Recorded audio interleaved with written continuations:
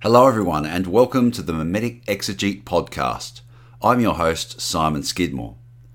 In this series we've been working our way through the book of Isaiah. The prophet begins by condemning the mistreatment and oppression of the poor by Israel's rulers.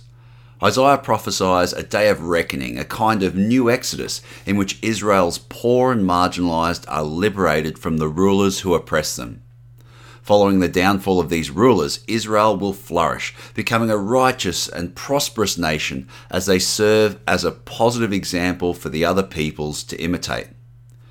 The next section of the book, the Oracles Against the Nations, foretell the destruction of Israel and their ancient Near Eastern neighbours. Although Isaiah's prophecies may seem strange to his contemporaries, the prophet assures his listeners that the Lord will bring about his purposes by inciting the nations to destroy one another. As we read on from chapter 29 verse 1, Isaiah describes the distress of Ariel, that is, Judah, translated literally as either the mountain of God, altar of God, or lion of God. Ah, Ariel, Ariel, the city where David encamped. Add year to year, let the feasts run around. Yet I will distress Ariel, and there shall be moaning and lamentation, and she shall be to me like an Ariel.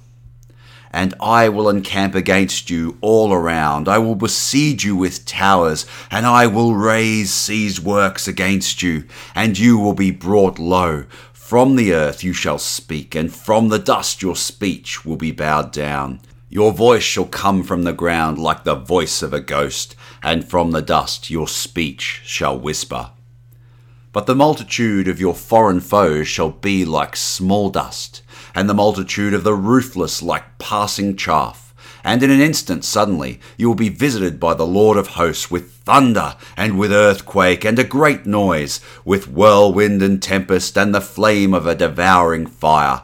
And the multitude of all the nations that fight against Ariel, all that fight against her and her stronghold and distress her, shall be like a dream, like a vision of the night. As when a hungry man dreams, and behold, he is eating, and he awakes with his hunger not satisfied. Or as when a thirsty man dreams, and behold, he is drinking, and awakes faint, with his thirst not quenched. So shall the multitude of all the nations be that fight against Mount Zion. Astonish yourselves and be astonished. Blind yourselves and be blind. Be drunk, but not with wine. Stagger, but not with strong drink. For the Lord has poured out upon you a spirit of deep sleep, and has closed your eyes, the prophets, and covered your heads, the seers. And the vision of all this has come to you like the words of a book that is sealed. When men give it to one who can read, saying, "Read this," he says, "I cannot, because it is sealed." And when they give it to the book to one who cannot read, saying, "Read this," he says, "I cannot read." And the Lord said, "Because this people draw near with their mouth and honour me with their lips, while their hearts are far from me, and their fear of me is a commandment taught by man. Therefore I will again do wonderful things with this people, with a wonder upon wonder, and the wisdom of the wise shall perish, and the discernment of the discerning shall be hidden. Ah, you who hide deep from the Lord your counsel, whose deeds are in the dark, and who say, 'Who sees us and knows us?' You shall turn things upside down. Shall the potter be regarded as the clay, that the thing made should say of its maker, 'He did not make me'? Or the thing formed say of him who formed it, 'He has no understanding'? Is it not yet a very little while until Lebanon shall be turned into a fruitful field, and the fruitful field shall be regarded as a forest? In that day the deaf shall hear the words of a book, and out of their gloom and darkness the eyes of the blind shall see. The meek shall obtain fresh joy in the Lord, and the poor among mankind shall exult in the Holy One of Israel. For the ruthless shall come to nothing, and the scoffer cease, and all who watch to do evil shall be cut off. Who by a word make a man out to be an offender, and lay a snare for him who reproves in the gate, and with an empty plea turn aside him who is in the right. Therefore, thus says the Lord, who redeemed Abraham concerning the house of Jacob, Jacob shall no more be ashamed, no more shall his face grow pale. For when he sees his children, the work of my hands in his midst, they shall sacrifice my name. They will sacrifice the Holy One of Jacob, and will stand in awe of the God of Israel. And those who go astray in spirit will come to understanding, and those who murmur will accept instruction. By applying the name Ariel to Judah, the oracle employs a play on words. While Judah was once hailed as Ariel, God's lion, and the centre of Israelite cultic worship, God vows to transform Judah into an Ariel, that is an altar, as he sacrifices the tribe to enemy armies. Notice again the cosmic, apocalyptic imagery of earthquakes, fire, and whirlwinds are employed to describe the mimetic violence inflicted upon Judah. This warfare will be surreal, as if it were a dream of a hungry man who dreams of eating yet awakes to find his desire has not yet been satisfied, or the dream of a thirsty man who dreams of drinking but awakes to find he is still thirsty. In other words, the armies will invade Judah and they'll be driven by mimetic desire. Even though they gorge themselves on the bloodshed all day in battle, they awake the next day with a renewed appetite for violence that is never quenched. The Lord intoxicates Judah and her enemies with mimetic violence, blinding their eyes and deafening them to the words of the prophets, which might just save them.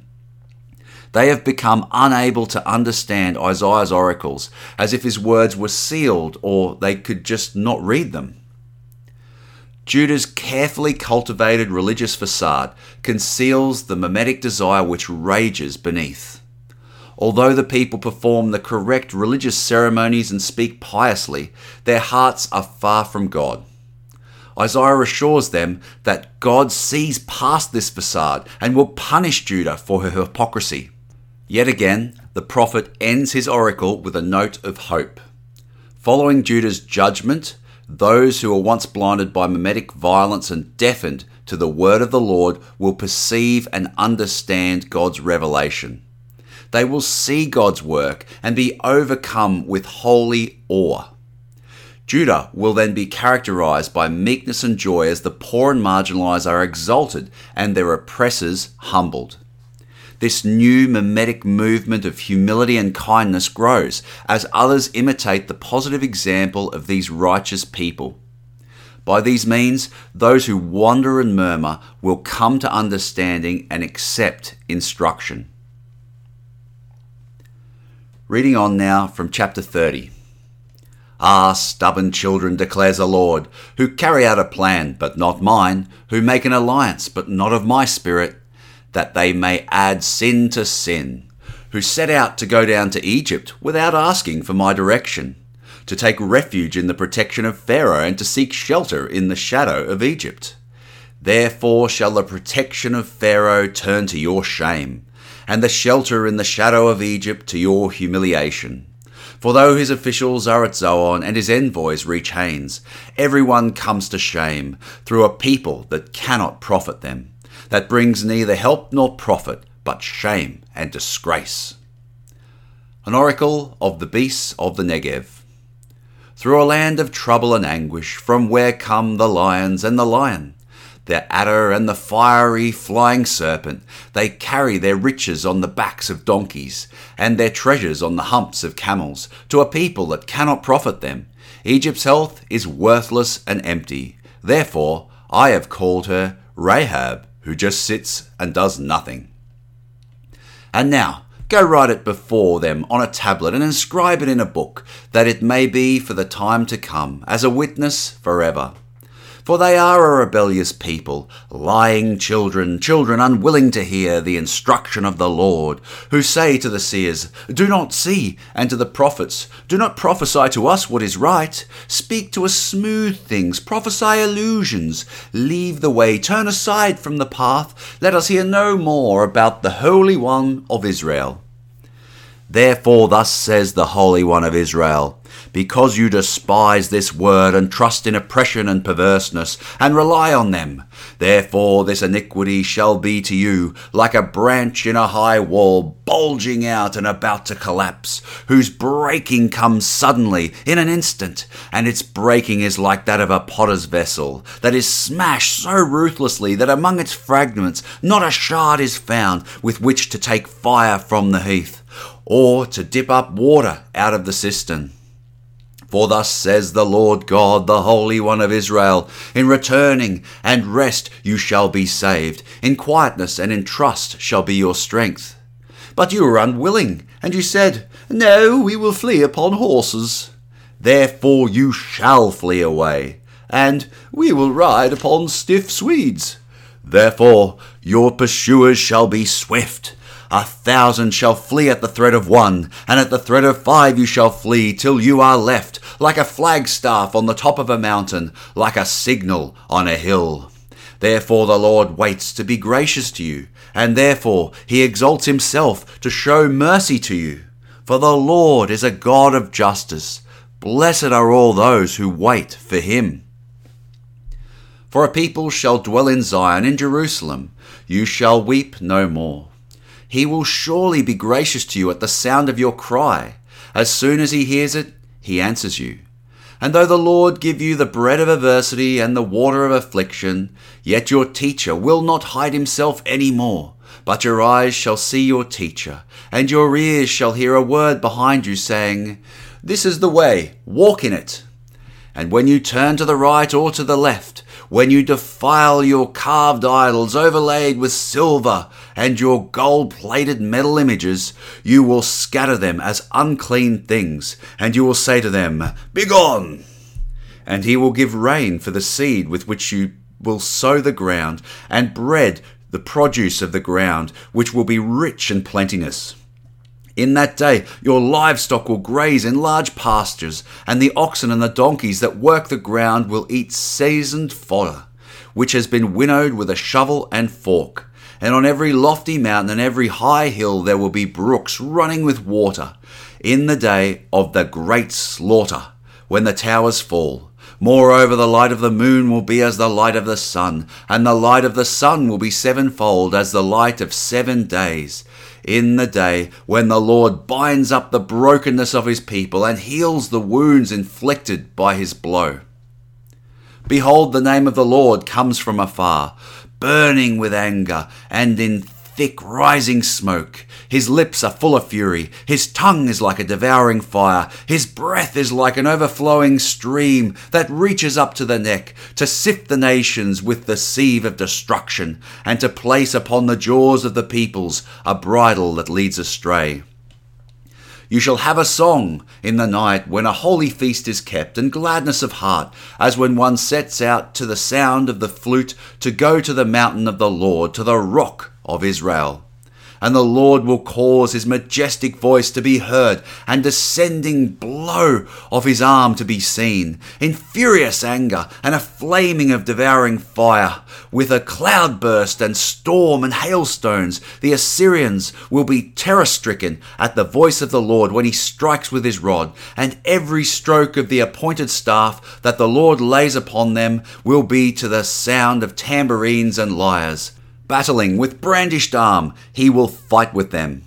For a burning place has long been prepared. Indeed, for the king it is made ready. Its pyre made deep and wide, with fire and wood in abundance. The breath of the Lord, like a stream of sulphur, kindles it. Israel's complete destruction is described as a wall which bends and bows and eventually crumbles to pieces.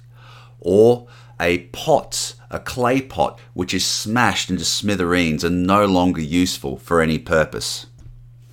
In response to their rebellion, the Lord disempowers Israel so that 1,000 of them will flee at one single attacker, rendering them incapable of defending themselves. The Lord employs affliction and adversity as a teacher to educate the people that they might understand the destructive consequences of their mimetic desire and violence.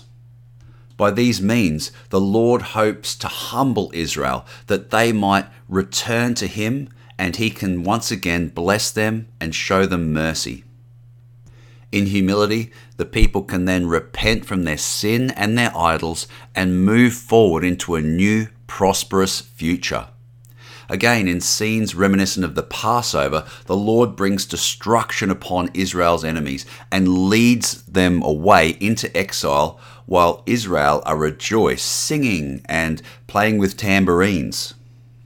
The Lord promises to destroy Assyria along with its king, who has a funeral pyre pre-prepared, and the breath of the Lord, like the breath of sulphur, that is, mimetic rivalry and violence, will kindle the fire to burn his body. Let's read on now from chapter 31. Woe to those who go down to Egypt for help and rely on horses, whose trust is in chariots because they are many, and in horsemen because they are very strong. But do not look to the Holy One of Israel or consult the Lord. And yet he is wise and brings disaster. He does not call back his words, but will arise against the house of the evildoers and against the helpers of those who work iniquity. The Egyptians are man and not God, and their horses are flesh and not spirit. When the Lord stretches out his hand, the helper will stumble, and he who is helped will fall, and they will all perish together.